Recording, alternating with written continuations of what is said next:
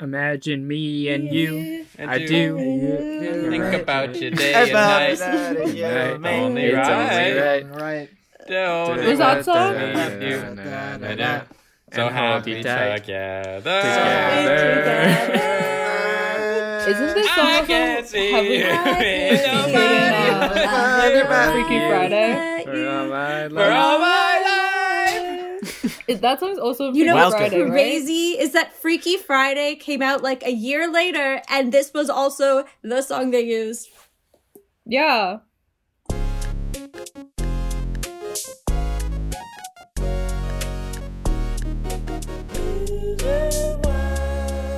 That's a hitter. Welcome to Is It Whack, your favorite podcast about movies. I'm one of your hosts, Funke, and I'm joined by Seb. No one's listening after we all sang that at the same time. I think we even got more listeners. People stopped the podcast and said, "Guys, you gotta hear this." No, all then of their tapped in. ears like got up and walked away. their ears were like, "I quit. It's not worth it." That was It's the called- voice of Hannah. Oh, sorry. I was gonna say that it's called the Xbox 360 because your ears do a 360 and then walk away. That's a good one. I don't get it. Because you do a 360 and What is Uh, it tried. with Xboxes? Classic joke. The Xbox 360. we're also joined by Nara Hi. and Adam. Hello. Is the new Xbox is called the Xbox Series X, right? Yes. That's a terrible I don't know. name. What does that That's a mean? It's a terrible horrible. name. I literally everyone brings up the name to me, and I'm like, it's a horrible name. It is like I don't know why they come up with these boring, Yeah. confusing, and convoluted names. Because the last generation of Xboxes was called the Xbox One X, and now they're calling it the Xbox Series X. Yeah. That's what I'm I was saying, right? confused by that, too. Also, Yeah. like X sometimes stands for 10, which I learned. I went to get a new phone and I kept referring to the iPhone 10 as the iPhone X. And then the guy behind the counter kept correcting me. And then I kept saying it, the iPhone X. And he, But it is and the iPhone X, I isn't so it? I thought that's what it was called. No, it's the Yeah. 10, apparently. Because like Roman numerals. Not people in the phone industry. Oh, they don't call it Insiders that. don't call it that. Like, yeah. Huh. The Xbox name is just so. The conventions make no sense. It's the PlayStation. It's very simple. PlayStation does it It's very- right. Xbox, you add a new number. Xbox 360. Just add the next number. Yeah, welcome PlayStation to 3. Is It PlayStation Whack? 4. But that's- Where we PlayStation talk about 5. I Xbox. think that's. I think that's too boring though. Mm. Like I think PlayStation is pretty boring with it. Like they haven't really done other than numbers, and Xbox is too like weird with the name. I feel like you gotta have like a cool name. You gotta like Like Be like- Wii Right. U. yes or like Now, Wii the U was new- the worst one, though. But Nintendo does The do X- it well. It's a perfect name. the Xbox such a- Excelsior. That's So cool. you yeah, want, that's cool. You think they should like take notes from like people who name like card models? Yes, okay. True. like or like food flavor, like candy flavors or something. Like Xbox. It's the same Blue market. Oh, Raspberry. no, nail polish. Nail polishes get the craziest names. what are their I'll names tell- like? Let me look. Oh no, that doesn't have a name on it. I love how when you leave, I can just see the pizza rat on the screen. It's just waiting. This there. one's called Set Sail. Hannah has a Pizza Rat background. For Blue. this. No, the pizza rat's oh, just this chilling one's- in Hannah's room. This one's called like Schoolboy. Yeah. The that's Xbox good. Schoolboy. This one's That would sell. called That would sell big time. Hardcore So Party. creepy. Oh, the Xbox Hardcore Party, dude. I would pre-order like 6 of those. But like that is pretty much what Nintendo does, and it is cool. Like you got like the GameCube, you got the Wii, you got the This Switch. one's called Soulmate. They're all different names, but they like it's Ooh. cool. Nintendo know what I would watch? Schoolboy, Nintendo Hardcore Party. Yeah. You know what I No, would thank watch? I would watch on the Sony Soulmate. I would watch the hit movie adaptation. Ooh. Wow, what a segue. That who brought this one in today, and who would like to talk about it? I did. Did we even all introduce ourselves? Yeah. Yes. What do you Funky mean? did it I'm- for I'm- us. Okay. I lost track in the chaos. I apologize. Chaos. I think they know who we are now. we are starting a series. We've already started it. This is the second one. Called Chris at Whack, about the Chris's of Hollywood. Chris at Whack Hannah 2. Hand You know raised. what I realized is that as we get closer to the holiday season, people might easily mistake this series for a holiday Chris Kringle. series, and they are going to be surprised Christmas what? when it's not Chris. Yeah, it's literally Chris. I just realized that. I think The we should timing's just never perfect. acknowledge it. Well, we I just might have to Well, get I a just Christmas. I think we acknowledge- did last episode, and we just did. That was You Okay, said the edit Chris this Kringle out. thing. Yeah, didn't that you? was 2 episodes ago. Before Chris What and was Wack the ever first? started. That was at the end of the Lady Oh, World okay. episode. Right, right. Okay. And well, I Adam wasn't there. thought the Chris in Christmas was Chris Kringle and not Christ. The liberals have won. Oh my god, the war on Christmas is real. And it's over. Anyway, there's an actor called Chris Cooper in this movie. He won the Oscar for this movie. Who? I Good love for him so much. He did a great job. He's a weird looking character actor, which is my favorite type of person. He was my favorite Doesn't part of the how does film. he look weird? He's a pretty normal looking guy. I don't know. He's kind of a unconventional looking person. I think he's a normal looking person, but he's unconventional for a Hollywood actor. Especially, I think he got more success than I don't know. I think now there's less and less weird looking people. It's all really hot. What about people. Buscemi? Yeah, but Buscemi's been around. Oh, you mean like up and Okay. coming on the scene, like breaking onto the scene? It's- There's less weird looking people. Everyone's hot now. Well, all the weird-looking people Wow. are hot. Like Adam Driver looks weird. Is Even the hot. weird-looking I people don't are know if hot. he's That's so hot true. or weird looking or just I- nothing. He's just nothing to me. And that's I think why he's that's just a why guy. it's such a big He's just thing a because guy. we can't stop talking about what is he? a guy.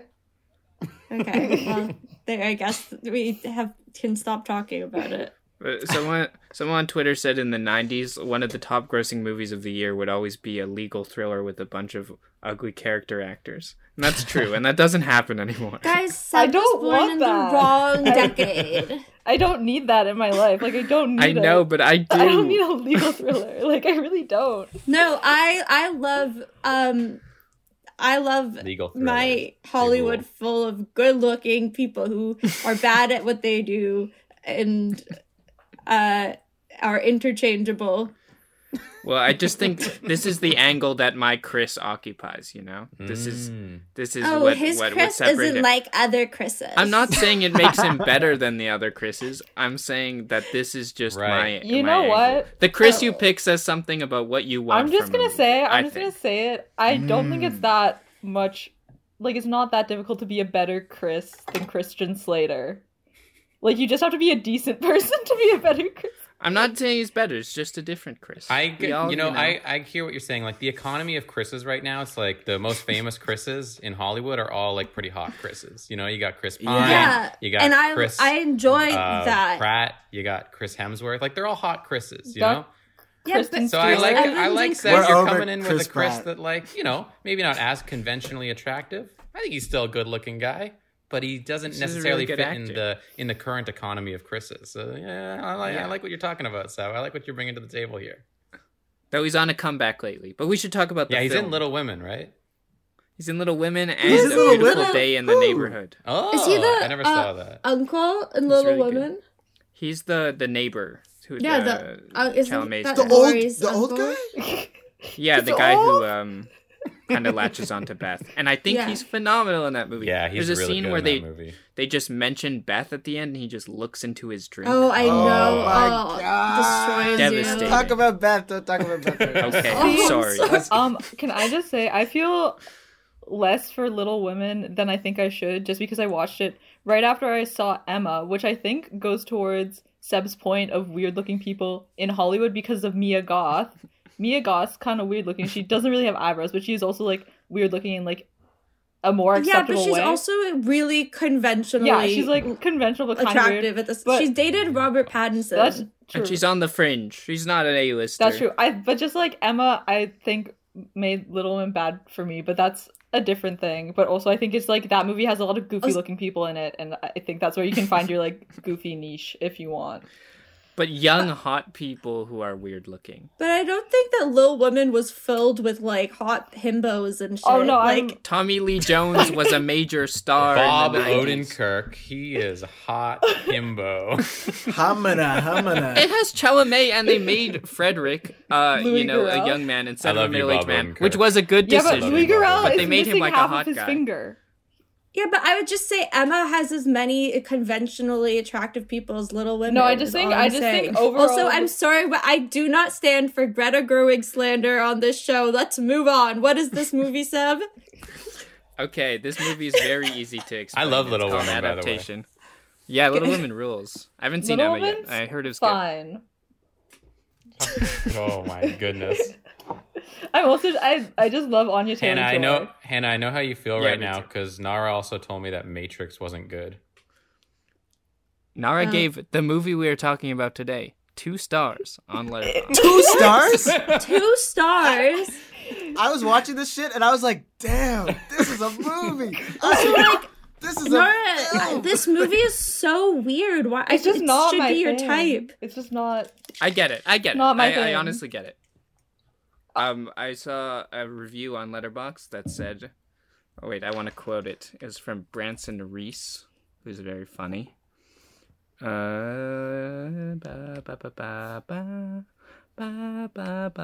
Adam, cut this out. I love the No, music though. No, I'm gonna remix it. This is such a messy episode. This episode is alive.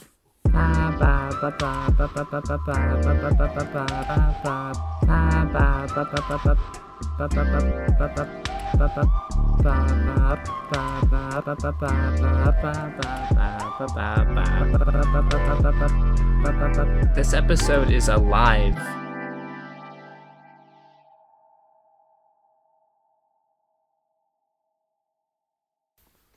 Okay, Branson Reese says, I hate Charlie Kaufman's mopey, Yeah, but I'm also gonna pretentious- edit it so that once you say this episode is alive, there's like a long pause where none of us say anything. You don't have to. I hate Charlie Kaufman's mopey, pretentious, navel-gazing, cutesy, afraid of women ass so much, but this is the best Charlie Kaufman movie, and like it's good, but I do not like admitting it. But I understand all the first part and still not thinking the movie is good because you're so tired of him, which I understand. That's just how I felt the entire movie. I was like, I don't. Like it's I think they're. he made a choice here, which, Yeah. Anyway, this movie's called Adaptation.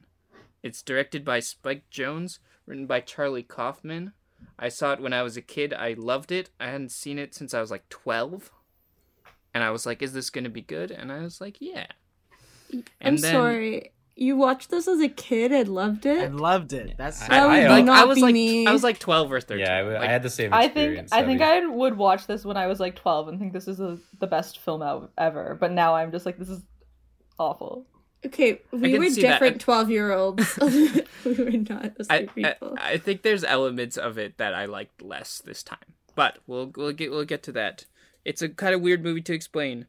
It's about the screenwriter of Being John Malkovich, Charlie Kaufman. Like, he's the main character. He's also the screenwriter of this movie, attempting to adapt. co-screenwriter of this movie.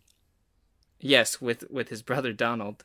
He's attempting to adapt The Orchid Thief, a book by a New Yorker journalist. And it's about his attempts to do that, but it's also kind of an adaptation of that book. So in a this is a bizarre real way. book? Yeah. Yes. Okay. And I was Susan Orlean confused. is a real person. Was she involved in this, or is she like I don't slammed? know. she shot him. Yeah, in real life, that had She killed somebody. She had to have been involved with it, right? Because it's like otherwise, you're making a really weird choice for what to do with that real life person. Yeah, they're like, she became a drug addict and a murderer and cheated on her husband. Big spoiler, actually. Oh, sorry. Whatever. But that's okay. I think I think it is worth watching this movie and not knowing what it is, because it goes to such strange places. And especially as a kid, I was like, okay, I kind of get what kind of movie this is, even though it's really weird. I get that it's a kind of a comedy about this weird writer. And then at the end, I was like, what the hell? Yeah. I was so surprised, which I think is a thing that's worth keeping Yeah. in mind. I think we'll talk about it later, but I just want to say about the ending. It was wild because it was like the writer was fighting the book that he was like researching the whole time. I was like, what the hell? It was such an interesting clash, but I really enjoyed that part. And it also became like his brother's version of what the movie would be. Yeah. So sick. What a choice. Is this is this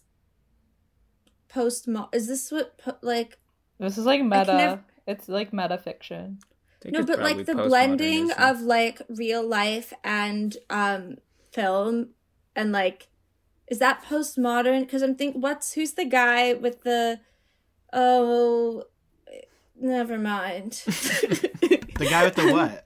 There's would the be- guy who's like, there's the different stimulus or whatever, and it's like you have like the artifact, and then you have the blending of like that artifact, like cultural artifact, and reality, and becomes like they're inseparable in these different stages. I don't remember this. Never mind. I think this movie makes you aware that it's a movie, like intentionally a lot. Yeah. And the creation of the movie. I think that's Yeah. postmodernism. I don't know. I think it is. I don't know these things. Well, what's modernism? Yeah, it's postmodernism because modernism No, is. I can look up. yeah. I can tell you what modernism is. No, it's not. Oh, it is It's- postmodernism because postmodernism is about intertextuality, which is Yeah, where exactly. everything That's what I references meant. itself. Yes. Yeah, I Thank just you. watched I a got some lecture on smart that in art people history. on this podcast. Damn. Hell yeah. What you Not just said- really. I'm just trying to remember what I learned in like first year cultural studies. Like, But- I don't- What you said, Seb, in that it does make you very aware of like the filmmaking and specifically of like the screenwriting.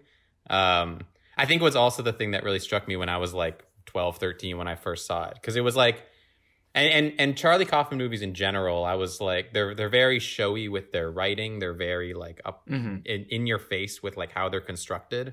I think in a way that could probably off-put a lot of people. But for me, as like a kid who was just like getting into movies, it was very exciting for me to see stuff where I was like, whoa, this is like really deconstructing form and really putting that in my face in a way that like even as a 12-year-old, I can kind of get it.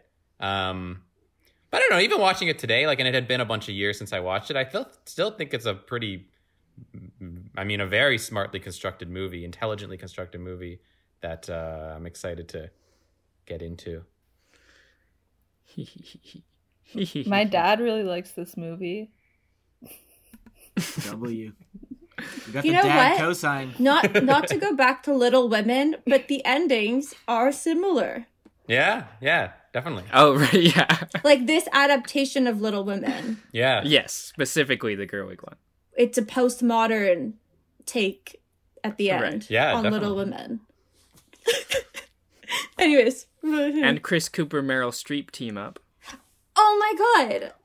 Mind blown. Basically the same movie. And I'm pretty sure that there's an extra, like a little boy, and that's Timothy Chalamet in his first ever on-screen appearance. Holy shit. Oh, we got much to discuss about the cast. Has anyone seen Being John Malkovich? Yes. No. I saw it, I think, around the same age. I saw this first, and I was like, oh, I have to see Being John Malkovich. And then I went to see Being John Malkovich. I was like, oh, what? And I was really lost. And I haven't seen it again since. I like being John Malkovich, but I also watched that when I was like 13.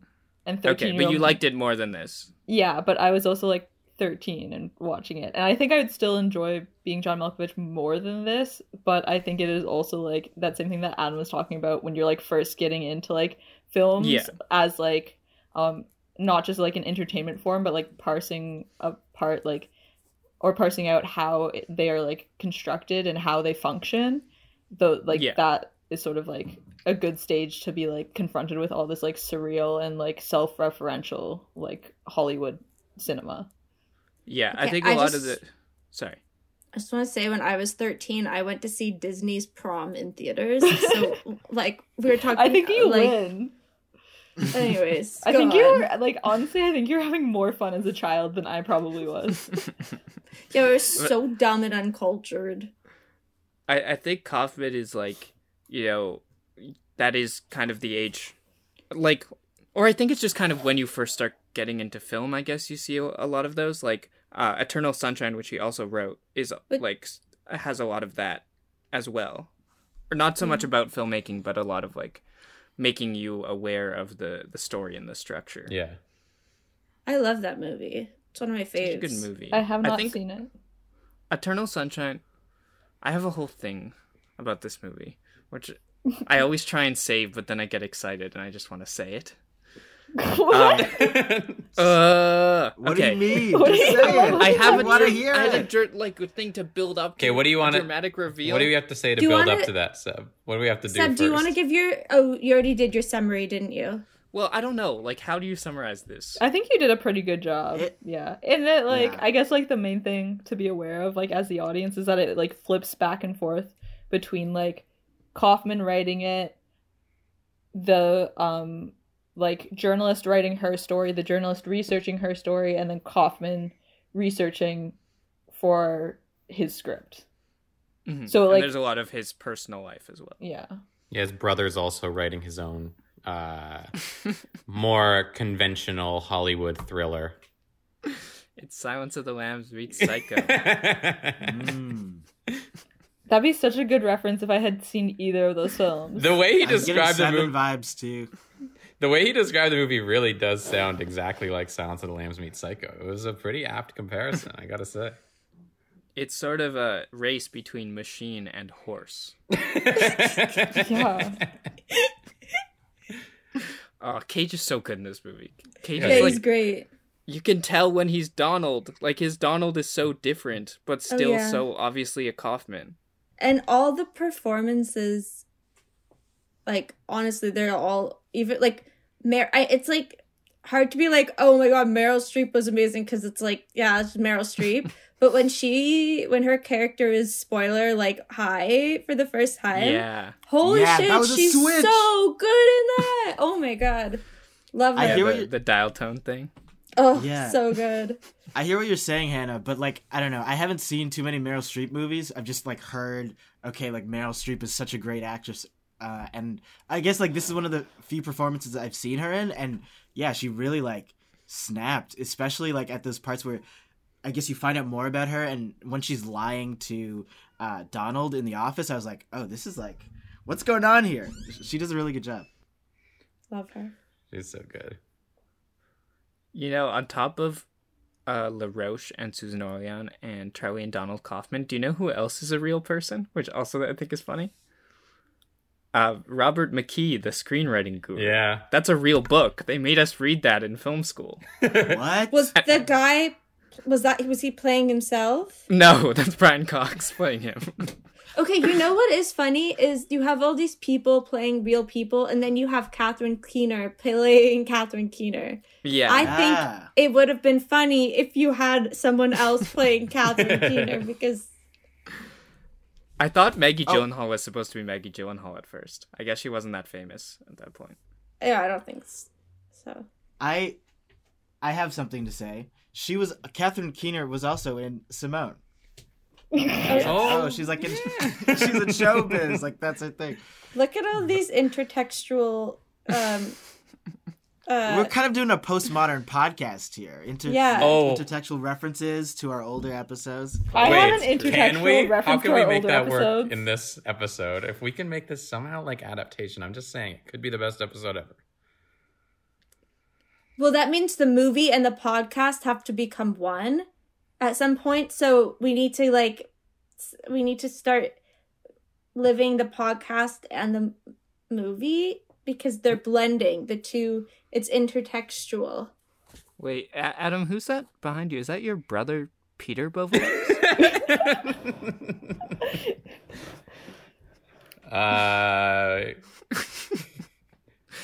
We should have planned Yeah, this. That would have been awesome. Yeah, I'm trying to make this. Oh, I got an idea. Okay, I might cut this, but All right. Okay, but I'm guys, trying to make. us planning it now and brainstorming is like adaptation. I Because think- I'm that's so what. stupid. I'm so fat and bald. Why didn't I plan this ahead? What I mean, this could slowly turn into like a murder mystery, or like a serial, like a murder, like a serial kind of thing. You know, this You're episode. gonna kill one of us? Well, like Right, okay, so right. my twin brother right here, Mata Bovaletis, he I really, thought it was Peter. yeah, him too. That's his actual. My twin is talking now. Right, and right. and yeah, I just think like, you know, movie podcast, yeah, this is cool, but if you really want this to sell, like I'm Yeah. thinking more of a you know, a thriller kind of thing. Like I just saw, Like yeah, Serial uh-huh, meets Uh-huh. Pod Save America. Ooh. yes, Sorry, Means just let me I'm get my making a tape murderer. recorder out. yes. Hannah listens intently to her co-hosts spitting their ideas, and she then writes about how she listened intently to her co-hosts spitting out ideas. They And have no idea how dumb she thinks they are. she talks into her deodorant, pretending it's a tape recorder. And now she can't think of anything funny.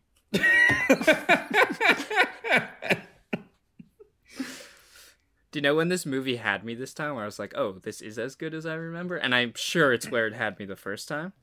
Where? Hollywood, L.A., 10 billion years ago. Oh yeah, that's so funny. That it had you so early in the It's so movie. fast. It gets me so fast. And I also think it looks like real footage of Malkovich on the set of Being John Malkovich. Yeah. Like if Yeah. it's not real, it's really well staged. And then when it goes over to Cage, it looks so seamless. Yeah. Like it looks like it's within the same shot. I have no idea how they did it. Well, all the editing with Donald and the main character, I forget his name. Charlie. but yeah, Charlie. I was like, Charlie. Charlie. It was like seamless between each shot, like when they were passing each other too. I was like, how do you even have that technology? Like, So impressive. Hello, Fucking- because The Parent Trap had come out like a couple of years before. That Oh, movie shit. walked, so this movie could run. I don't know if I'm remembering right though, but I remember even as a kid in The Parent Trap, I could go, okay, she's standing on one side of the screen all the time, Well, and the other one is standing on the other side. Also of the with, screen, like, the and they Parent- stitch the two shots. No, the they Parent did Trap? have them, I think, together at some point. Yeah, but They there's had- a lot more like over the shoulder, like, oh, that's a body double. Like, Yeah, but this Yeah. movie did a lot of that too. Trick But photography. they also had them Cuts. like passing in front and of each there's like other the car, sitting in when they're cars. sitting in the car together, and it's like That's the one that blew my mind, where Yeah, I it's was like- the two of them looking out the window. yeah. Yeah. But also 'cause in you know, that like- one, I feel like it's easier to double because it is like a blacked out background. It's easier to like mask and like feather edges. Right. But in True. 2003 though, or 2002, Yeah, they didn't even It's know a- what a yeah. feather was. Yeah. It's just whenever I see like two people cloned in a scene, I'm always thinking like, how is this being done? Like, what is going on? And I in this think- one, I was like, truly, what the hell? Yeah. Me too. Shout out to the homie, but I think ever since I've seen Sabrina's film where she clones herself 1 billion times, nothing will blow my mind more than that one. that's very impressive. But Hmm. in 2002, a feather was something that was on the dodo bird. Yeah. Like the dinosaurs had just gone extinct. But Sabrina Like, didn't how have a did they even budget. maneuver that? But Sabrina Fair. was born knowing what a feather was. Oh, that's true. That's true. I guess you're just like light years ahead if you know what a feather is. Yeah. But the prologue with the, beginning of time is later referenced. When he's writing, he's like, Oh, we I open on the know, I beginning of know. existence, and Mm-hmm. and it It's sounds so like he's profound. rambling as like an idiot, but we saw that and it was awesome. Yeah, because the movie is the movie that he's making in the movie. And But there- it's like he never looks cool at any point. He always looks like Yeah. an idiot who doesn't know what he's doing, but he's also showing you how he could execute those things. Those shots of Because the flowers and even the bees. even that one moment, like right after he says that, where he does like the rambling, and it like to him in that moment, it's such a good idea. Then the very next scene, it's like him listening back to it, and he's like, "This is the worst idea," which I think is kind of like the movie. I mean, it's a movie about like filmmaking, and screenwriting. But I think a lot of it more so like the screenwriting is like a symbol for just like being so stuck in your head, being so worried about like how you're perceived, how the world thinks of you, and like your inability to like go outside of your own shell and comfort zone and so on and so forth. And it's kind of cool that like the movie feels like we are forming our like perspective on like the output that he is so clearly like insecure about. I don't know if I worded that very well, but you know what I'm saying? No, it that makes sense. In a way, the movie's almost like going like, hey, I know everything you're seeing is stupid, but like I know it's stupid, so it's not stupid, so it's like meta and it's cool during the movie. It's like someone when you're like looking at something someone's made and they're like, I know this isn't like quite like, but it's happened, like inserted into the plot. And also, I assume like the two Nick Cages are like two facets of the real Charlie Kaufman's, at least like, because I don't know enough about Charlie Kaufman as like an individual, but I assume he's not as absolutely pathetic as he is portrayed. But he's also probably not too much like Donnie, but I'm sure he has a bit of like, right? Like, are those two competing sides of him? I got those vibes as well. Or is like Donnie? I was saving the reveal that Donald isn't real. I thought you guys didn't know. I know he's not real in real life. Yeah, I know okay. he's not real. I was so excited because I thought you guys didn't know. What? No, the twin isn't real? Yeah. Yeah. I like, that's what I knew about this movie, like, before I had ever seen, like, sorry. Right. Well, right. but no, that's fair. I mean, it's aided by the fact, or like now that's not really as cool because like Charlie Kaufman is a figure that a lot of people know, I guess. But at the time, like people thought that Donald Kaufman was a real person, and like he submitted, like I think he was nominated. Credited. Yeah, he's credited in the movie, and when he was nominated for best screenplay at the Oscars, I think it was Charlie and Donald that were both nominated. Yeah. Because people didn't realize that he wasn't a real guy, which is hilarious. It's so funny. I feel like this movie does an amazing job at like capturing the feeling of being a writer with a deadline and not really knowing what to do. Which is like I've only seen another piece of media do that, which was I May Destroy You by Michaela Cole. Oh, amazing! But like show. it's really really good. But I don't know. It's just like every single little thing, like oh, like I'll get a coffee now, or no, wait, I'll wait like 5 minutes till like I've written at least this part, and then I'll do that. But it's like I don't know. You don't really see media that like goes into the nitty gritty of just like the moment to moment of like words in your brain to the page and how stressful that is. Yeah. And I think like. Yeah, people don't really talk about it either, but like this movie, I was like, damn, like that really is how it'd be like sometimes. Like sometimes you're sitting there like, oh shit, like what am I doing? Like, and then you search for all these different avenues to like continue what you're saying. And yeah, I don't know, I just really enjoyed that aspect of this. And usually, I like what. Oh, I was just saying, usually writing on screen is shown in such a like dramatic, I guess overly glamorized way, where it's like. It's the writer at the keyboard, at the typewriter, and there's like stacks of like crumpled up paper beside, and they're just like, right. "Oh, come on, I gotta get this done." A mad genius. And yeah, they're like, yeah, exactly, Like like a mad genius thing. And then all of a sudden, they just have a spark, and it's like, I got it. And then they come up with the brilliant idea, and it's like it always feels so fake. Yeah, it's also just it's really interesting because like the way that like we view like commodity like art and like similar commodities is like that whole idea where like the process is supposed to be invisible, you know, Marx, all that. Right. And like this movie completely rejects that because the process is the film itself, which is like it's literally a movie about where the plot of the movie mirrors the book that it is being adapted, both of which are about being like almost letting your life be ruled by like your work. And it's interesting to like think about a movie like that getting greenlit, where it's like basically when I feel like the norm is that writing is supposed to be invisible unless you're like Aaron Sorkin, where it's like it's so clearly you writing it, but like that's a rare thing. Yeah. And this is like I don't know, it's interesting. But then I can also understand people being like, oh, this is so annoying because it feels like a film screenplay writer like just, you know, you know. Yeah, it should be the most annoying movie in the world, and I think to Nara it was.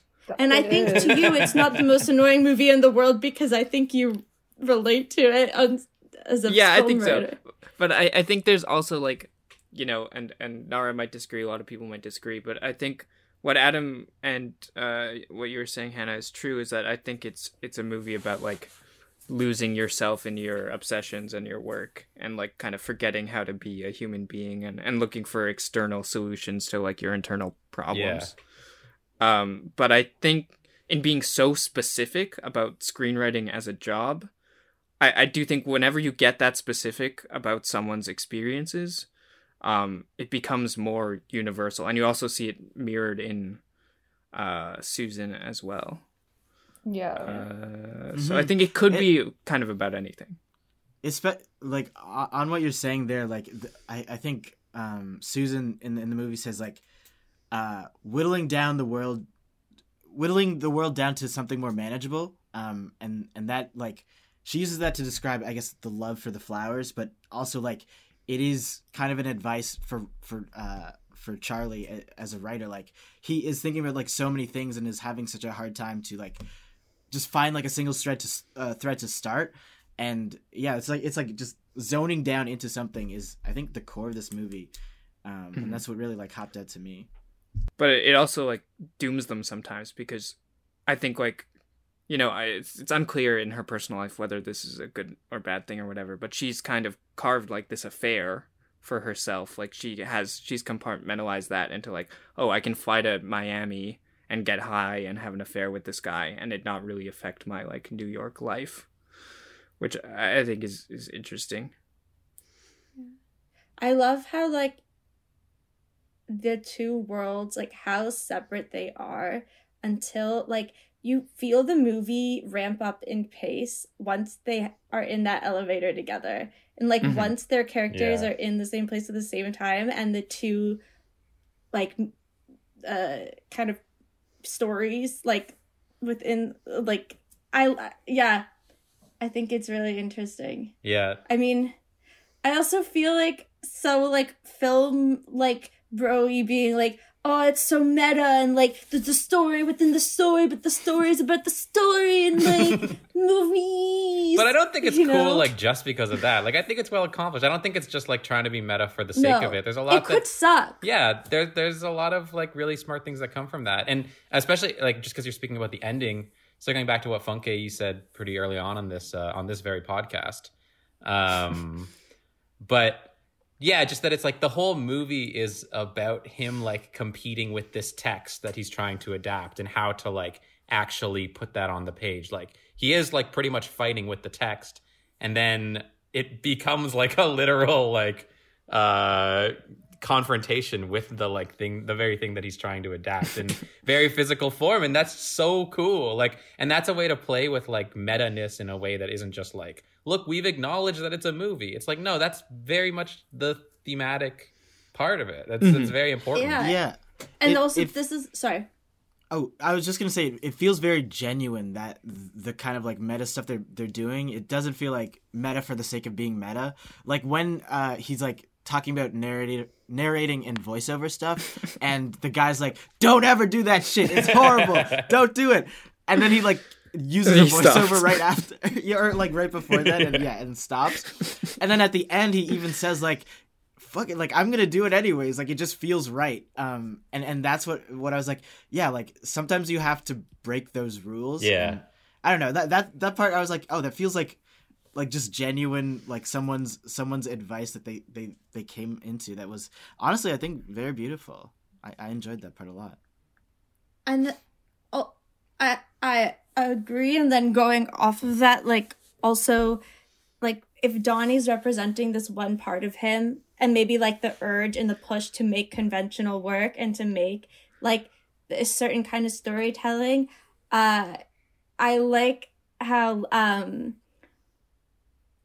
like the third act is him taking the advice of this kind of conventional real life film writer and taking his techniques on structure and then applying it fully. Like, I love how he talks about the third act at the very beginning of the third act, and the third act is fucking nuts. And it, even though the first 2 acts of the film are quite slow, and it's the third act just, it does do that. It does make the movie, I think, far more engaging and exciting. And it's all the things that he said he didn't want to do, right? He's like, oh, I don't want to put guns in it. I don't want to put a romance in it. And it's all those things. People don't come to life-changing realization. Yeah. You can feel like the process of the actual writer trying to write this thing actually, like, it's meta, you know? Meta. That's it. It's, dude. But I think also a saving grace is that the flower stuff is really good. Like, he didn't just go, like, fuck the book, like, this is about me. Yeah. Like, the flower stuff is really well adapted. You really feel for those characters and understand them. But it's also, I am surprised that they wanted to adapt that story into a movie. I feel like there was maybe a period where it was like any New York Times bestselling book, like if it sold enough, you know, they're like, oh, people are interested. Yeah, they'll option it and just try. We should try it. Yeah. Nara, you seem to be biting your tongue. I have nothing to say because I just think it was like a horrible experience of a film.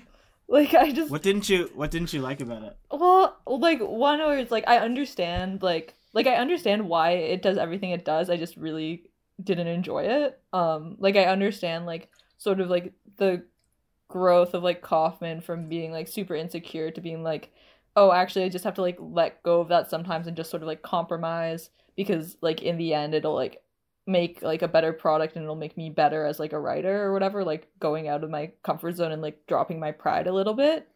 But then I'm just, like, this character is literally, like, so many, like, 17-year-old, like, boys that I knew in high school that I had to fucking, like, sit there and console. And they'd be like, oh my god, thank you, you helped me grow so much as a person. And then I'd be like, okay, and what do I get in return? Like, I get nothing. And you're just, like, abusing these people's feelings and feeling sorry for yourself. And I'm like, I do not care.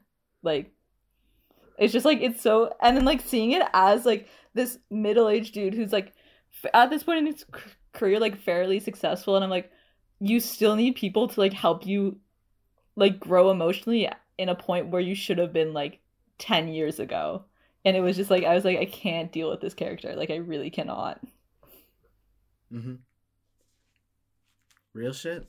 I think, like, some of the sad sack stuff is harder to watch now, and I was maybe less critical of it the first time I saw it.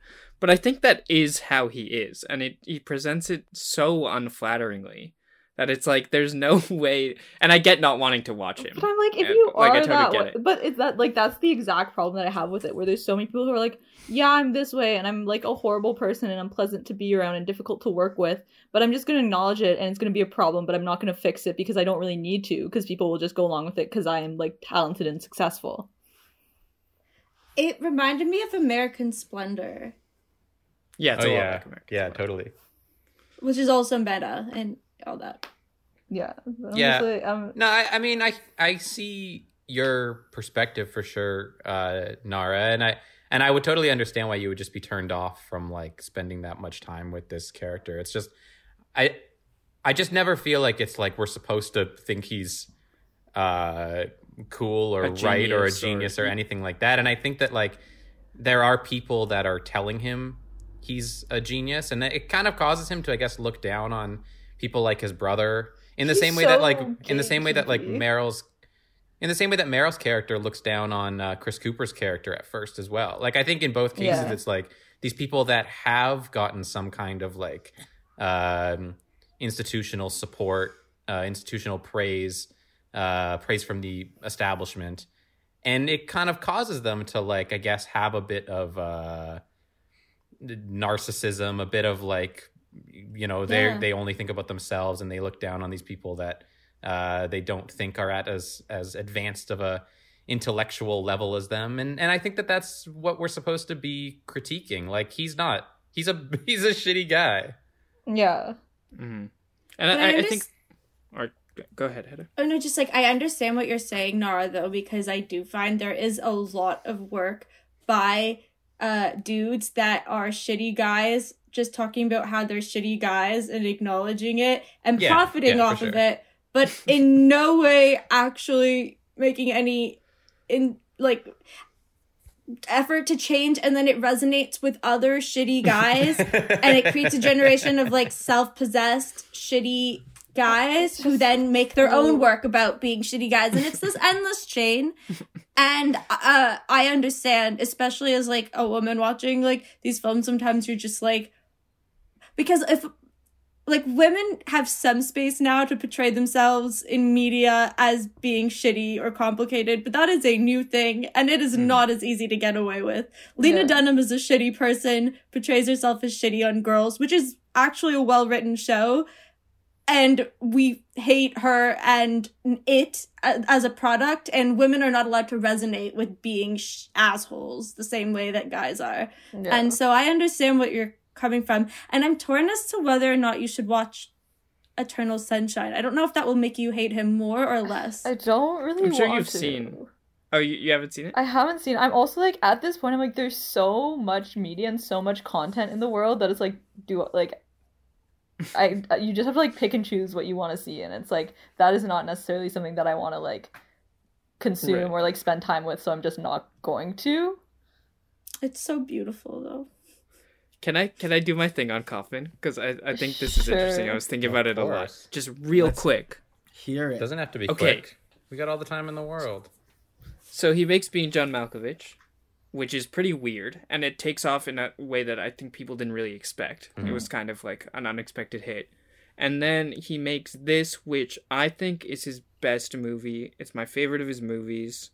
And it's, I think, the most commercial in a weird way, even though it's so strange. Or I guess Eternal Sunshine. It's not is. that. I think Eternal Sunshine would be... This movie's not even that strange, though. I don't like. Maybe like at the time it was strange, but I don't like. I guess for like a Hollywood film, it's strange, but I really don't think it's like that strange, because I was like watching it and I was like okay, referencing back to early pod, but I'm like, this is just the movie Head, but like made way later. How is this anything like Head? Because it's like it's another meta film reflecting on like these creators within their respective industry.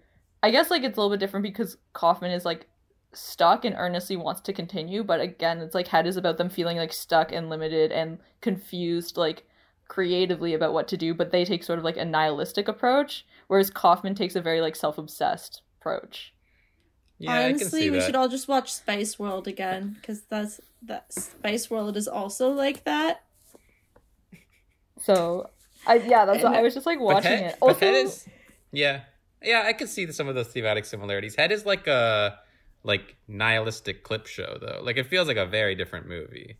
Yeah, but I'm just sort of like, also, I feel like Head is way harder to follow. Like way no, that's harder to comparing follow. this to Head. No, that's why I was just saying No, that's why I was saying this film doesn't seem that weird to me. Like, it seems like pretty conventional to me. Okay, but if you compare it to the other types of films you watch, Nara, of course it seems like Citizen Kane. Like what?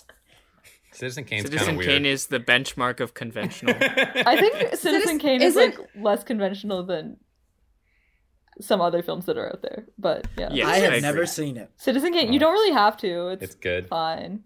but It's I like mean, good you don't to have watch, to watch it if you don't want to. But Don't You get don't- me and Seb just- started on Citizen Kane. Oh no, what's the tea? I don't Alex know. thinks it's boring, which I think is bizarre. I think I think it's whatever. boring. it's good to watch once, but once you know it, then it like literally you don't have to watch it I ever think again. it's good to Yeah. acknowledge its importance and the history of film and filmmaking and like the influence it's had, and that's great. But like, I don't think it deserves the title of being like Citizen Kane, which meaning like that title Sure. is synonymous with being the best, and it's Yeah. not. Well, when you put Whatever. when you put any movie up to the expectation of this is the greatest movie No, ever I made, know. then it's gonna not But I look as just- good. I think it's a good movie. I think it's a really good movie. I think Funke, if you want to watch it, you should. But it's I think not I'd probably essential watch watching. it. Like, watch whatever you want.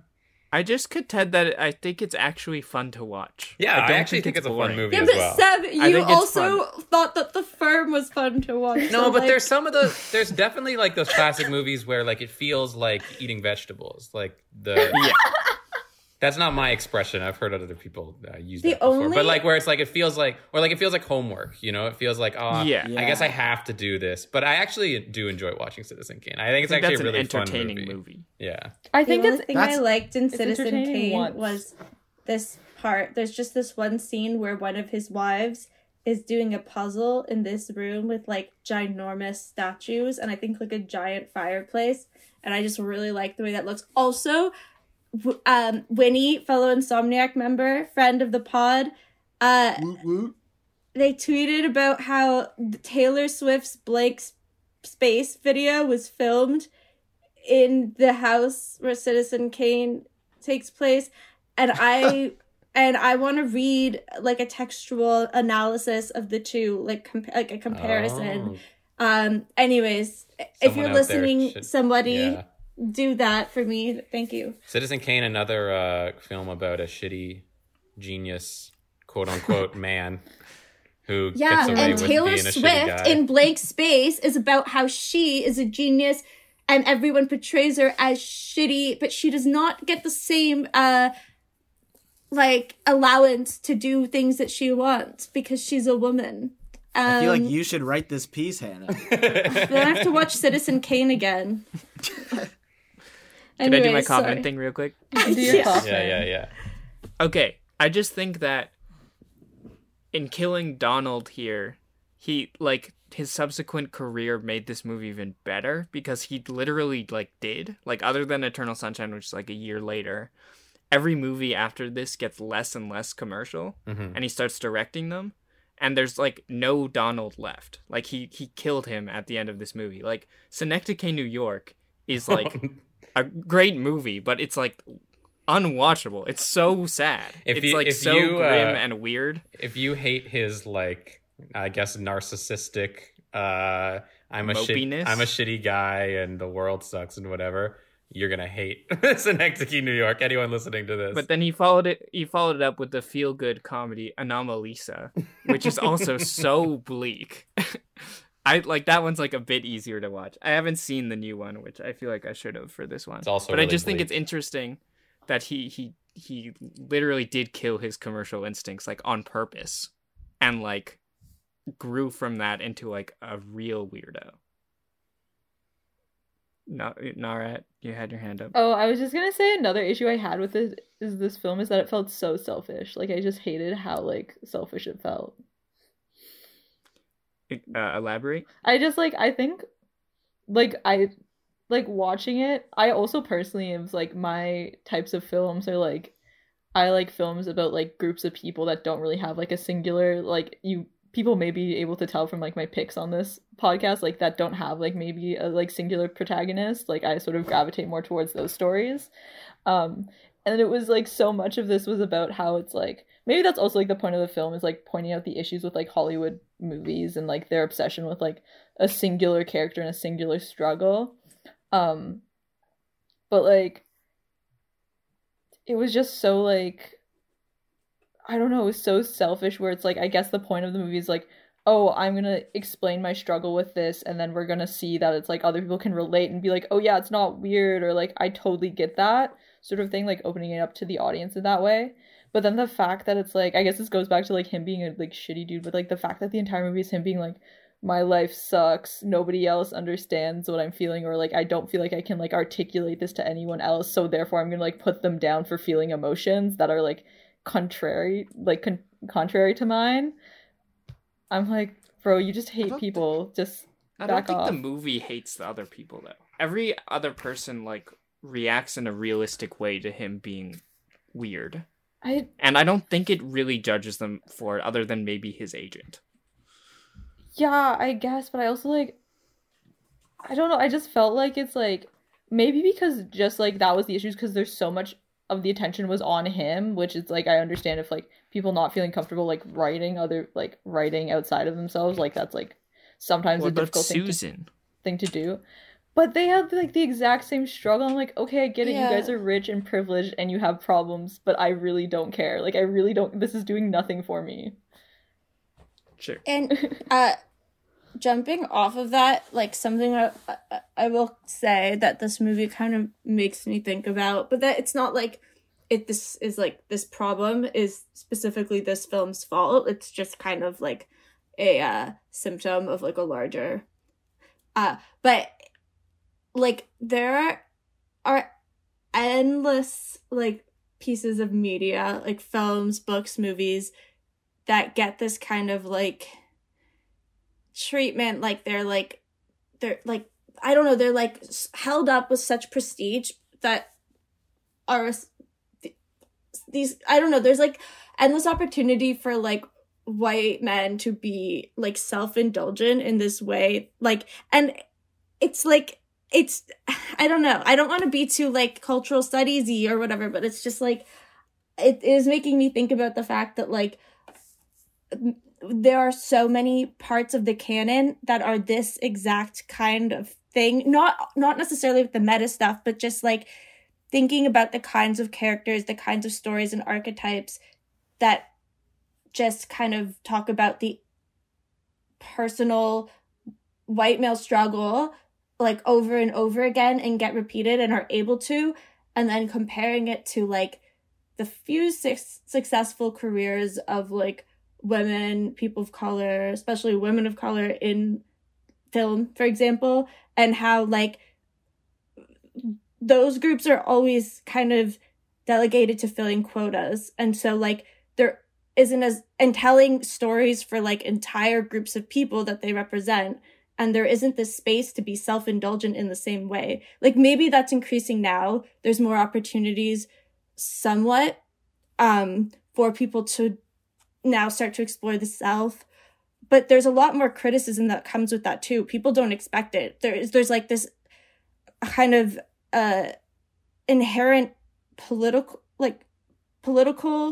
aspect to any story they tell because they don't really get to escape their identity. Well, it's like the thing is that it's like, or sorry, but it's like the thing is like white cishet man in society is seen as the non-denominator. Like there's no denomination to that identity. It's not an identity. It's nothing. And you get to have a personal identity. You get to explore your inner self and be self-indulgent and selfish in these ways that like everyone else can't, because the minute you get a platform, suddenly you're responsible to speak for an entire group of people, and you don't get to talk about you and yourself and tell stories that aren't relatable. I once heard someone criticize Lady Bird because it just didn't represent all kinds of womanhood. And it's like, well, yeah, it's a one person exploring their own story and experience.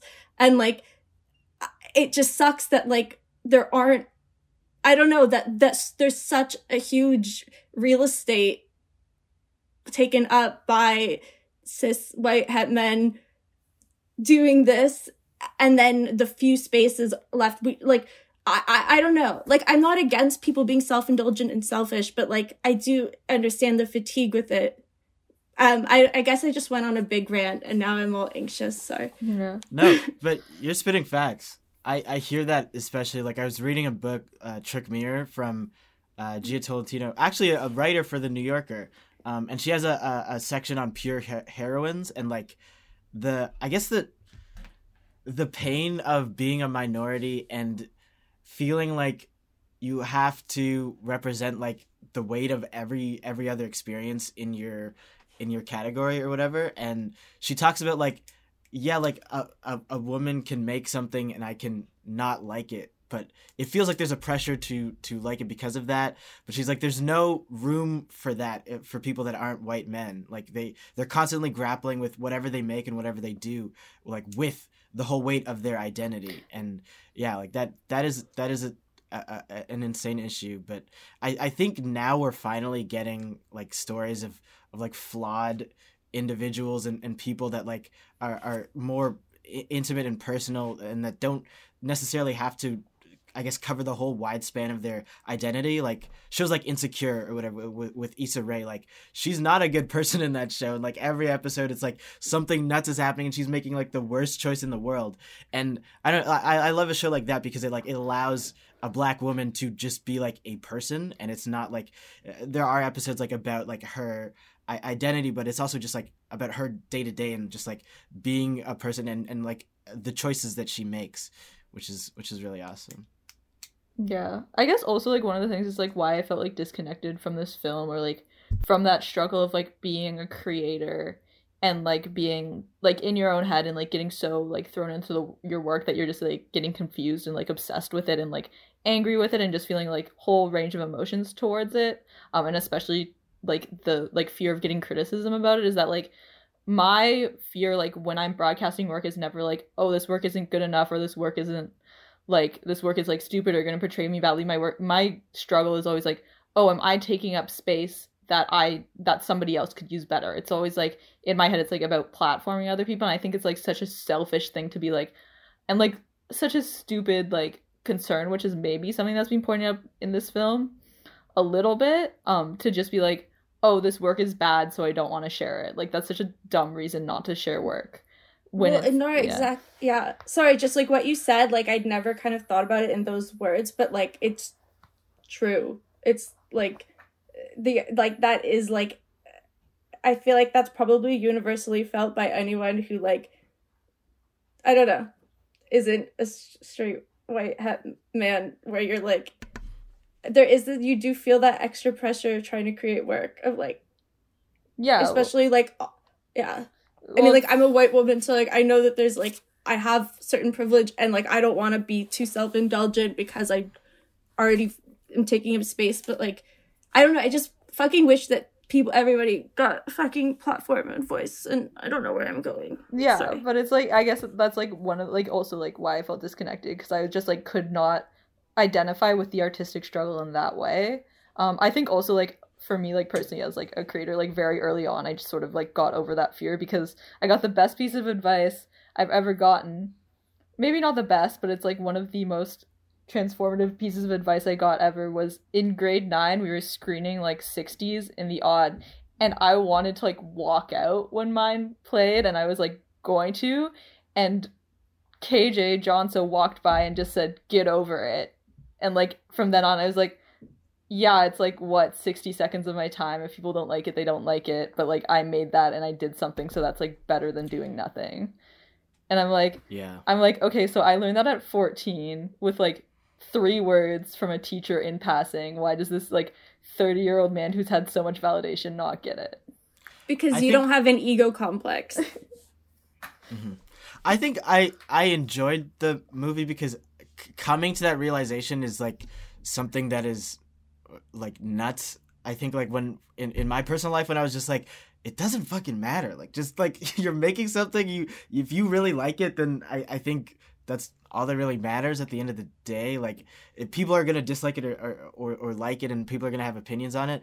But yeah, I found it fascinating to, like, go back into, I guess, that mindset of, like, just figuring out, like, being like, okay, what is the answer here? What is the answer? And not knowing. And yeah, it is weird that he's, like, old as hell and, like, going through this one, but, like, how old is he? Not that old. What is he? I thought it was, like, he's probably, like, in his person. 40s, maybe. 30s, Okay. 40s. But yeah. You're but I mean, 40s and you still don't know how to, like, but he's have been creating for a confidence? while too. Yeah, it feels like this is, like, one of the first like, epiphanies you have as a creator, but I don't know. It was. You guys are knocking the movie for him having flaws. I'm just. Oh no, I like it's the flaws. unnecessary. Like, I'm just like, it's not a necessary movie for the greater canon. I don't think. No, I liked the movie. That's the measure of art. If it's necessary. Yeah. Like, what about for the creator themselves? Like, no, I know he's a flawed guy, and I get not liking him or empathizing with him, but it's like, I mean, he knows he has flaws. He's trying to work through it. I don't know. Maybe I just don't think it deserves the praise that it has. Like, maybe it'd be fine if it was, like, not everyone was like, this is such a good movie. If people were like, yeah, it's a pretty good movie. And then I was like, that's fine. I can move on and not think about it. I understand the hearing about adaptation that much. Well, I'm in film school, so yeah. I understand the frustration that, so. Like, only a white guy could make something that is so, like, self-indulgent and I guess metatextual and narcissistic, especially in 2003 or whatever. I will say you guys should all watch I May Destroy You, because if you do want something that's metatextual and self-reflective in a very smart way and not made by a white guy, she's a black woman, it's very, very good. Yeah, maybe I will. Lots of people should have all been watch that. saying good things about it, so maybe I will watch it. like literally sit down and watch it because like everyone was telling me to watch that shit, and I was like, okay, yeah, like I'll watch it. I played the first episode, and I was like, This is whoa, it. Yeah, like, and it just yeah, gets no, better and this better is- from there. The last It like literally 10 does. minutes of I May Destroy You are some of the best stuff I've ever seen. Yeah. Very, very good TV. I'm also But like, we'll talk about that one day. I also have an issue with this film just because of its portrayal of like indigenous people and like not rich white people, I guess, like not affluent like intellectuals. It's just like gatekeeping what it means to like have a successful life and like to have emotions about things and like feel about things. Which I guess is mostly like through the story of LaRoche, who was like the most compelling part of the film to me. But I'm also like, damn, y'all really intellectual like folks are really like, if you're enjoying something, then you're wrong about that, and you should just be suffering for your art or for your like. But do you think the movie is looking down on LaRoche? I think the characters are. I But those think- characters are shown to be foolish. I think the characters are, and they're like, I think they are like shown to be foolish, but they are also shown to be more like maybe not emotionally fulfilled and like fulfilled in life, but they are shown sort of like to be more successful in life and more like I don't know, like But it's- more deserving of what I is was- happening to them, I guess. The movie does sort of not romanticize, but like it kind of, there's something in it that kind of feels like it's like, wouldn't life be simpler if I wasn't so smart and I Yeah, wasn't that's what it tormented is. by my own lack of satisfaction and could just be content with whatever kind of, and I'm not saying I like the movie, and I think that the movie like is doing interesting stuff, and I don't think that the movie thinks that, like, it's weird. I don't know. Like, I think the movie, I don't think it's super, like, what's the, like, it, sorry, my brain is scrambled, but, like, I think it's critical of the Kaufman character, but then at the same time, because Kaufman is Kaufman, it's hard to, like, the movie makes it hard to criticize. Yeah, I'm like, It makes it hard to criticize the character without criticizing the movie, because the movie makes such an effort of blending those lines between real life and the movie. So that's where the kind of, you know. I'm also like, it's not like it from, because it was originally like this movie is about him struggling to adapt this book, where I'm like, okay, so you've adapted 50% of it, and maybe it's not like the most compelling story to adapt ever, but I'm like, you are given this cast of interesting characters who you could investigate and probably still unveil these truths without having to like be like insert yourself and like change Yeah, the story, which is like, That's a valid criticism. I just think like LaRoche is portrayed as having just as much humanity and being just as complex as like Susan, for example. And the scene where she makes fun of him with her New York intellectual friends is supposed to make you angry. Yeah. yeah, You're not supposed to like agree with them. yeah, but I guess it's also just that thing where it's like, I don't know, it's like one of those things where I guess it's like we look down on LaRoche, but then we realize it's like, oh, actually, like LaRoche sort of has it figured out by like valuing like, I guess, quote unquote, like simple things compared to like academia or like intellectualism or whatever. But then he's looking down on like the indigenous people that like worked for him or that he used to work with. Yeah, I think that's a character flaw of him. Which but is like I think that's shown in the movie. Those characters don't get to like have their own say, which sucks. But I Yeah. imagine No. maybe this is a shitty assumption. I imagine it's from the book, Yeah. which is her not really investigating them. Yeah, but then it's like, I think there's just like, because so much of this movie is caught up in like Kaufman's character, it's hard, like, I think that exploration of like LaRoche and like how he functions as a human starts to happen, but could be like more realized, and I think is like a more compelling story to me about how sort of like Susan is actually like learning a lot from LaRoche, but LaRoche is also still like flawed as a character and like has these more complex like has like more complex like motivations for everything than than this like New York intellectual society like assumes is just like a more compelling story to me than seeing Kaufman struggling to adapt this book and struggling to be like an intellectual and struggling with like selling out or whatever.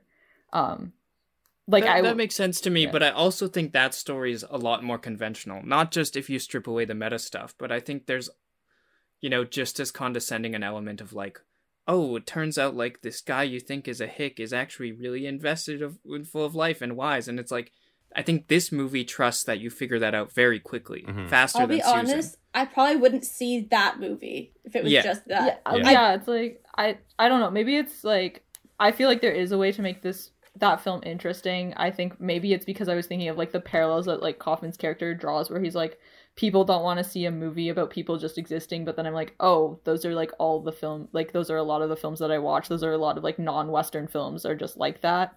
A lot of like, not necessarily like, I guess more like niche films maybe, or like are just like that, or like, so I'm like, I don't like, I just don't understand it because he's just like pointing out all these problems, but then I'm like, wait, but those are films that exist and those are films that are successful. He pushes against that. Like the other characters are telling him that. No, but then I guess he caved. But I think it's about what's successful within the realm of like mainstream Western Hollywood cinema, though. It's like obviously like there's examples from other like niche genres or like international films, but like I think within the context of like the industry or the part of the industry he's working in, yeah, that I guess like that isn't the kind of thing that like execs would be telling you to make. Yeah, I think the critique you're making, Nara, is made by the movie with the fact that his brother's script sells way better. And he goes, oh, I guess I have to cave. I can't make a movie in the style that I want. Yeah, yeah, I see that, but I'm also, like, I guess I read that more as, like, he's like, oh, Hollywood is, like, cheap, where I'm like, maybe it would have been more interesting to see him write that script, get negative feedback, and then or, like, not even get negative feedback, but, like, somehow, like, show it, like, have, like, parse that out with his brother or something, and then go from there.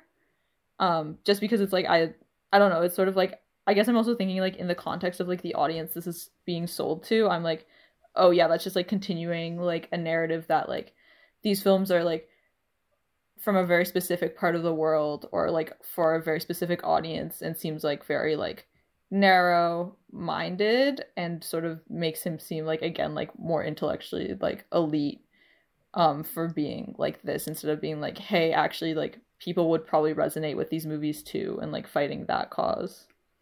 I don't know. Like you're kind of critiquing the world rather than the movie. And I think the movie is also critiquing the world. I guess that too, but I'm just like, I don't know. This movie is just like not, like, I guess it just like touches on a bunch of topics that I'm like, that would be more interesting, but then like does it in a way that is just like not, or like I think is like kind of toxic. Sure. Should we take a stroll down Whack Actor Avenue? Yeah. Or wait, wasn't it the Chris Crescent? Chris Crescent. Oh. But wait, can we do the rest of the cast also? Yeah, sure. Sure. I mean, hey. I don't know. But first, should we talk about Chris Cooper? I guess we did already before, but that was an hour ago. Yeah, this performance. I think he's really good. Yeah, it was nice. He's great. Very good, Chris.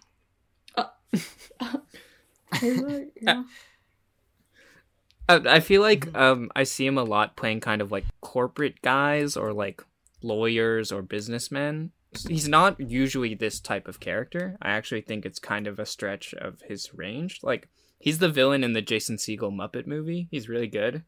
He's like the evil businessman, and he has the song about how evil he is. Oh, I think I saw He's the villain in one of the Bourne movies. Like, that's usually what he does. He's the neighbor in American Beauty who's like closeted. Neighbor. Well, but is this like that much different from being a villain? Because he's still playing like a manipulative person to a degree, or like a scheming person. Is the neighbor in American Beauty the dad of the weird guy? Yeah. Oh my god, I didn't even recognize him. Yeah, I don't remember that at all. I just think he's American Beauty. very good at switching up his mannerisms, his way of speaking. That you see the guy and you go like, not just the costuming and the missing teeth and stuff, but you're like, this guy like lives in a swamp, and you get that idea. Well, him also clearly being like intelligent and charismatic and all these other facets to the character. Yeah, he killed it. Mm-hmm. I gotta say, wackest performance is Catherine Keener as Catherine Keener with maybe 2 lines of dialogue. Yeah. I like when Donald, Cusack you're so ices him crazy. too. Oh wait, what did you say, Seb? I like when John Cusack ices him too. Yeah, that's Oh fun. yeah, Oh, I yeah. forgot about John Cusack. At the start, like when they're on set for being John Malkovich. Yeah. That was very No, funny. but then he does it later. It's like Isn't later it? when he's visiting the Oh. set and Donald meets Oh, Megan yeah, Trainor, Oh, right. Yeah, my bad. and he like waves at John Cusack. Just ignores him. Like, those are my favorite. I think Judy Greer is really good too. Oh yeah, I forgot. I love Judy. She plays the waitress and she plays the uncomfortableness very well. I think she plays like fake, like she plays like waitress, like server nice so well. Yeah. That was such an awkward scene. I hated that, dude. He was like, "Oh boy, she's gonna fall in love with me." No, dude. Like, oh, Stop. why'd you do that? Why'd you do that? I love when he says like one too many facts about orchids. Yeah. Like she's like still reading about orchids. He like identifies the flower and she's like, "Oh, cool." And he's like, 30,000 orchids grow across the world worldwide. Yeah, and then that one pause before she's like, "I'm gonna get the cuff." Brutal. Way too long. Oh, and then just the way she whispers to the other waitress, and then they both look over at him. Oh God, it's so painful. Yeah. That guy. Folks, do we want to give whack numbers? We've been recording for like an hour 15 now. Let's do the scores. Let's do the scores. Okay, I'm gonna go first. I want to give this one. Okay, I really enjoyed this movie. The way that it like, I guess, fused the book and the movie and the writing process all together and pretty seamlessly and like jumped back and forth very well. It reminded me of Perfect Blue. Like there's this character in who is like playing an actress and then she's acting in a movie in the movie, and it kind of like blends that and like stuff that happens in that fictional movie inside the movie like affects real life. And I found that movie like incredible because it's like, oh shit, I didn't know you could mess with, I guess, the audience's perception of reality and stuff like that. And I think this movie does that in an interesting way that I've not seen before, and I think that it's pretty whack because of it. So I'll give it a 4. I love when Cage is playing Donald playing Charlie. When he's like, that's my favorite yeah. like layer thing when he's in Meryl Streep's office. Yeah. Yeah. Oh my god. Perfect Blue is my friend Heather's favorite movie, so shout out to Heather. Shout out Heather. Perfect Blue, good You're movie. listening. Perfect Blue, more like good blue. Heather thinks That's it's the perfect. meanest Yeah. critique Adam's ever given of a film. Yeah, that's the harshest I've ever been on a movie. Yeah, I'll echo that 4. I think it's really it's a unique flick, and I like it a lot. I'll third that 4. Wow. I'll fourth that 4. What's your thoughts on Perfect Blue, though? I've never even heard of it. Good blue. Yeah, that's one of the best things I've said. I honestly that was fantastic. That was a great one. More like good. Yeah, this movie's whack. I'm giving it a 2. Fair. I think I've seen whacker films out there. I think And you have. I've seen so many like whacker films that I actually enjoyed and that weren't just like making me feel resentment to a bunch of people that I know over again and relive Wow.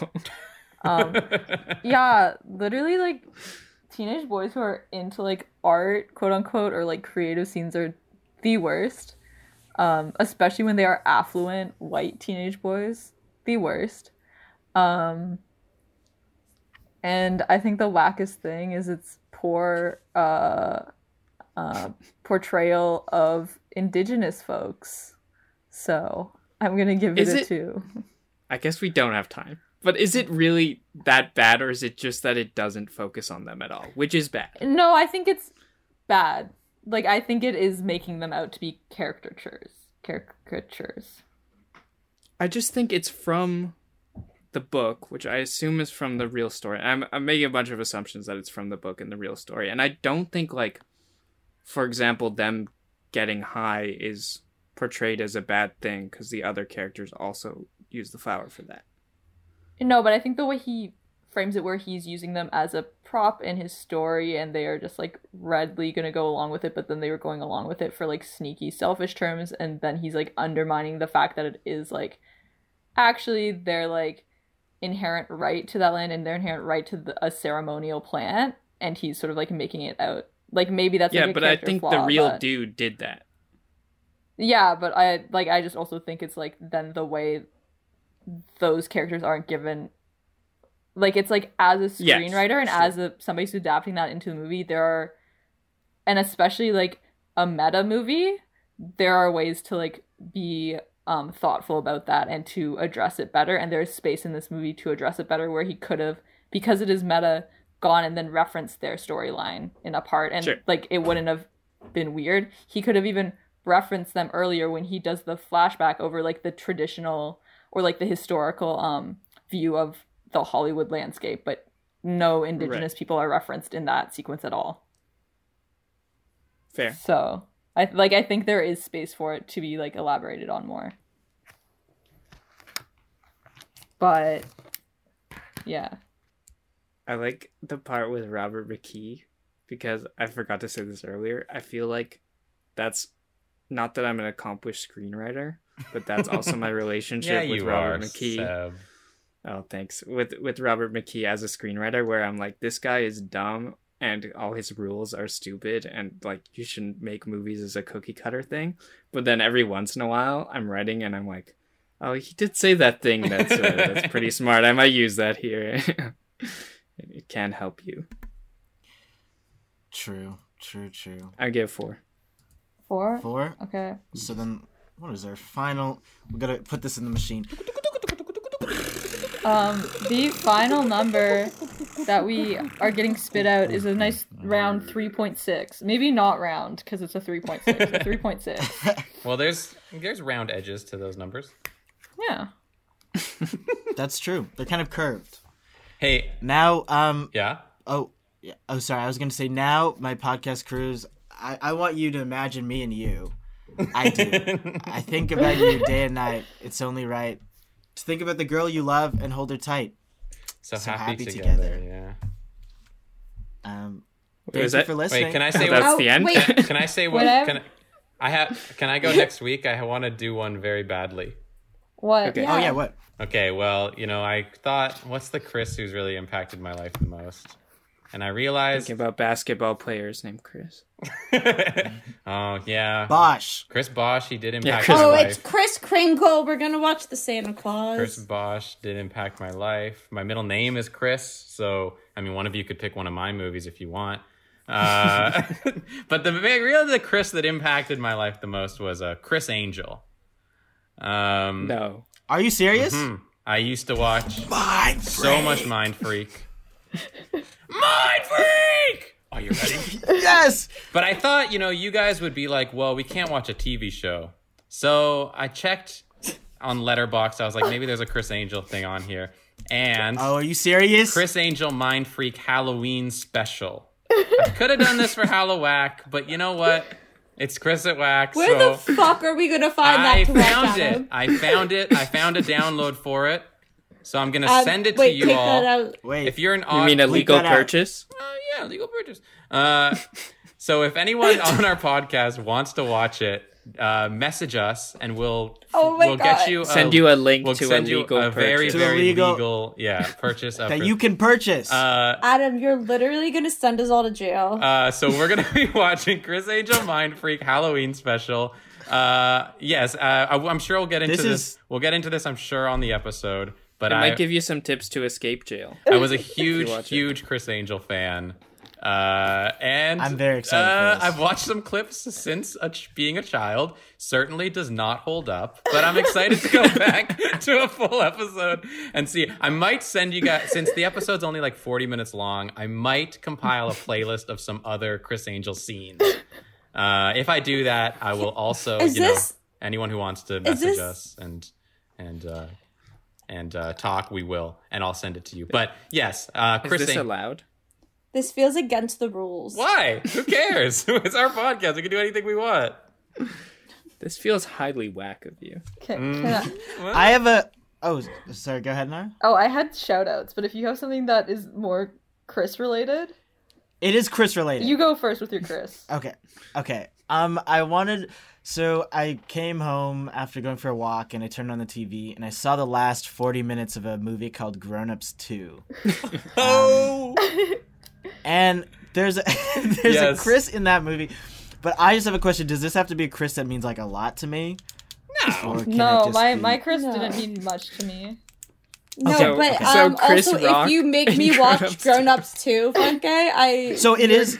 will never. It is speak- like I want to watch it is the Grown Ups worst too. movie I've ever seen. Like the stuff that I saw from just that 40 minutes, I was like, this is like Is it the worst. Oh, I'm so So- excited. like So now worse than we're not- Emoji Movie? Worse than Emoji Movie, yes. Like literally worse than Emoji. I like how Funky Are is you like gonna out here, make like, us watch it? Is this what you're trying to say? Please. I'm not saying anything until Yeah. it's my turn to think Funky about is it. Next out here like episode we'll racking find out. up like pics that people just hate. I love Well, the we idea gotta of go- like we're investigating Chris Rock through Grown Ups 2. Yeah, we could pick any Chris Rock movie. We're doing Chris Rock or Grown Ups too.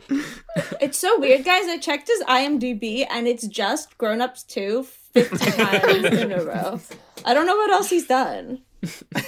That's all of my Chris talk for now. Nara. So we'll All do right. Chris Angel Chris Mind Rock Freak talk. Halloween special next week, and then after that, Maybe. might be doing Grown Ups too. Get excited, Unless I everyone. find a better Get Chris. excited, everyone. It's gonna be a great 2 Get weeks. It will be. Anyway, I have shout outs. Well, one shout out to EC and Ryan, our biggest fans. Shout out. Shout out. Good night, Yes. Ryan, Good night. even though it's the end of Good the night. episode and you're probably awake right now. And also shout out to new listeners. Good night, EC. Also, if you're falling asleep. now. Yeah, good night, you're EC. sleeping. Morning. Or Yeah, good morning. Or morning. Good, True. good night to anyone who's sleeping, and good Good morning to anyone afternoon. who's not. Yeah. But also shout out to Tessa Hill. Oh, shout out Tessa Hill. Tessa Hill sent me a Facebook message. Thank you for listening. Shout out Tessa Hill, if Daniel. you're listening to this, Kun was reading a book beside me, and then I looked over at the page, and your quote. Oh, what was the book? Frick. Okay, hold on. You can keep going. I'm just gonna. Okay, and then also shout out Daniel. Shout out Daniel. Thank you for listening, coworker Daniel. Also shout out Daniel because Daniel also does not like this movie, and so hater solidarity. Yeah. The book was Had It Coming, written by Robin Doolittle. I haven't read it, but Kun read it and thought it was good. Wow. Aiden told me that he's been listening chronologically. Oh, Is that like You've Got Mail or something? hell yeah? You got Oh. mail. It was, I don't know if it was That You was Got a- Mail, that but was a he was great pretty episode. far in. Well, he's He was- catching up. Wow. Yeah, so if you make it this far, thank you. Aiden, whenever you hear this, thank you, Aiden. Yeah. Shout out. You'll make it to a I book love- someday.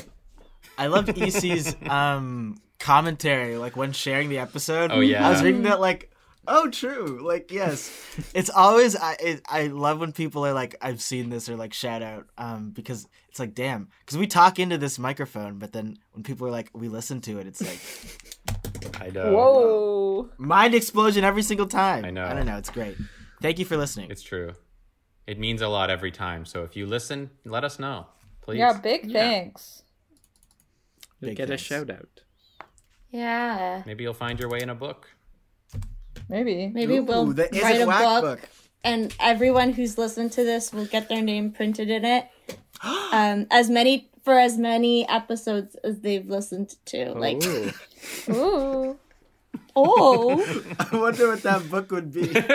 Just names. Just names. That it sounds like a pretty would good be book. a pamphlet. Ah. 1 page for Like, each no, not episode. even. It would be a post-it note. It's gonna be the size of Lord of the Rings. Ooh. It's gonna be Hey, huge. hey, yeah. I So hope many so. listeners. So many listeners. Nice. Okay. Adam, are you gonna say thank you to people? Oh yeah, Gemma Fitlack, right? Yeah. Guys, this Yeah. is such a messy episode. Thank you, Or- Emma. Thank you, Ian. Yes, Emma for the logo, Ian for the music. Hannah, it's just meta. Yeah. Oh yeah, we never a meta wrapped up that episode. plot. Yeah, there's a murder. He died. Maddo died. Yeah. Turns out we were all just Seb, and we were facets of Seb's personality, Oh no. Oh. and we all got eaten by alligators. Shit. Man, if we had prepped ahead, we could have made such a funny meta episode. Whatever. Okay, everyone bring some magic tricks to the next one. Oh. I've been watching Chris get my Angel mind clips over the last couple weeks. Oh. I've never seen Chris Angel in my life. Me neither. I have a lot to talk about Chris Angel, but I will save it for the pod. Wait, so Funke, you've seen Mind Freak? I have. Okay, hell yeah. A lot of times. None of you, none of the rest of you have seen it. Nope. So you guys, Okay, you guys wow. don't get this? You guys don't get this? Mind freak. No, I don't get Are that. you ready? Second guess. Are you ready? Well, That's how he made signs up- themselves disappear. Oh shit, I did. This is how he ends every Whoa. shot. How he ends every shot.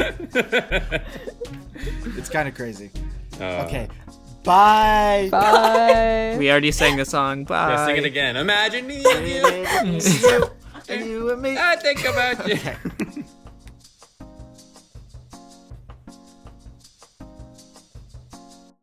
Mom, get out. I'm doing a podcast.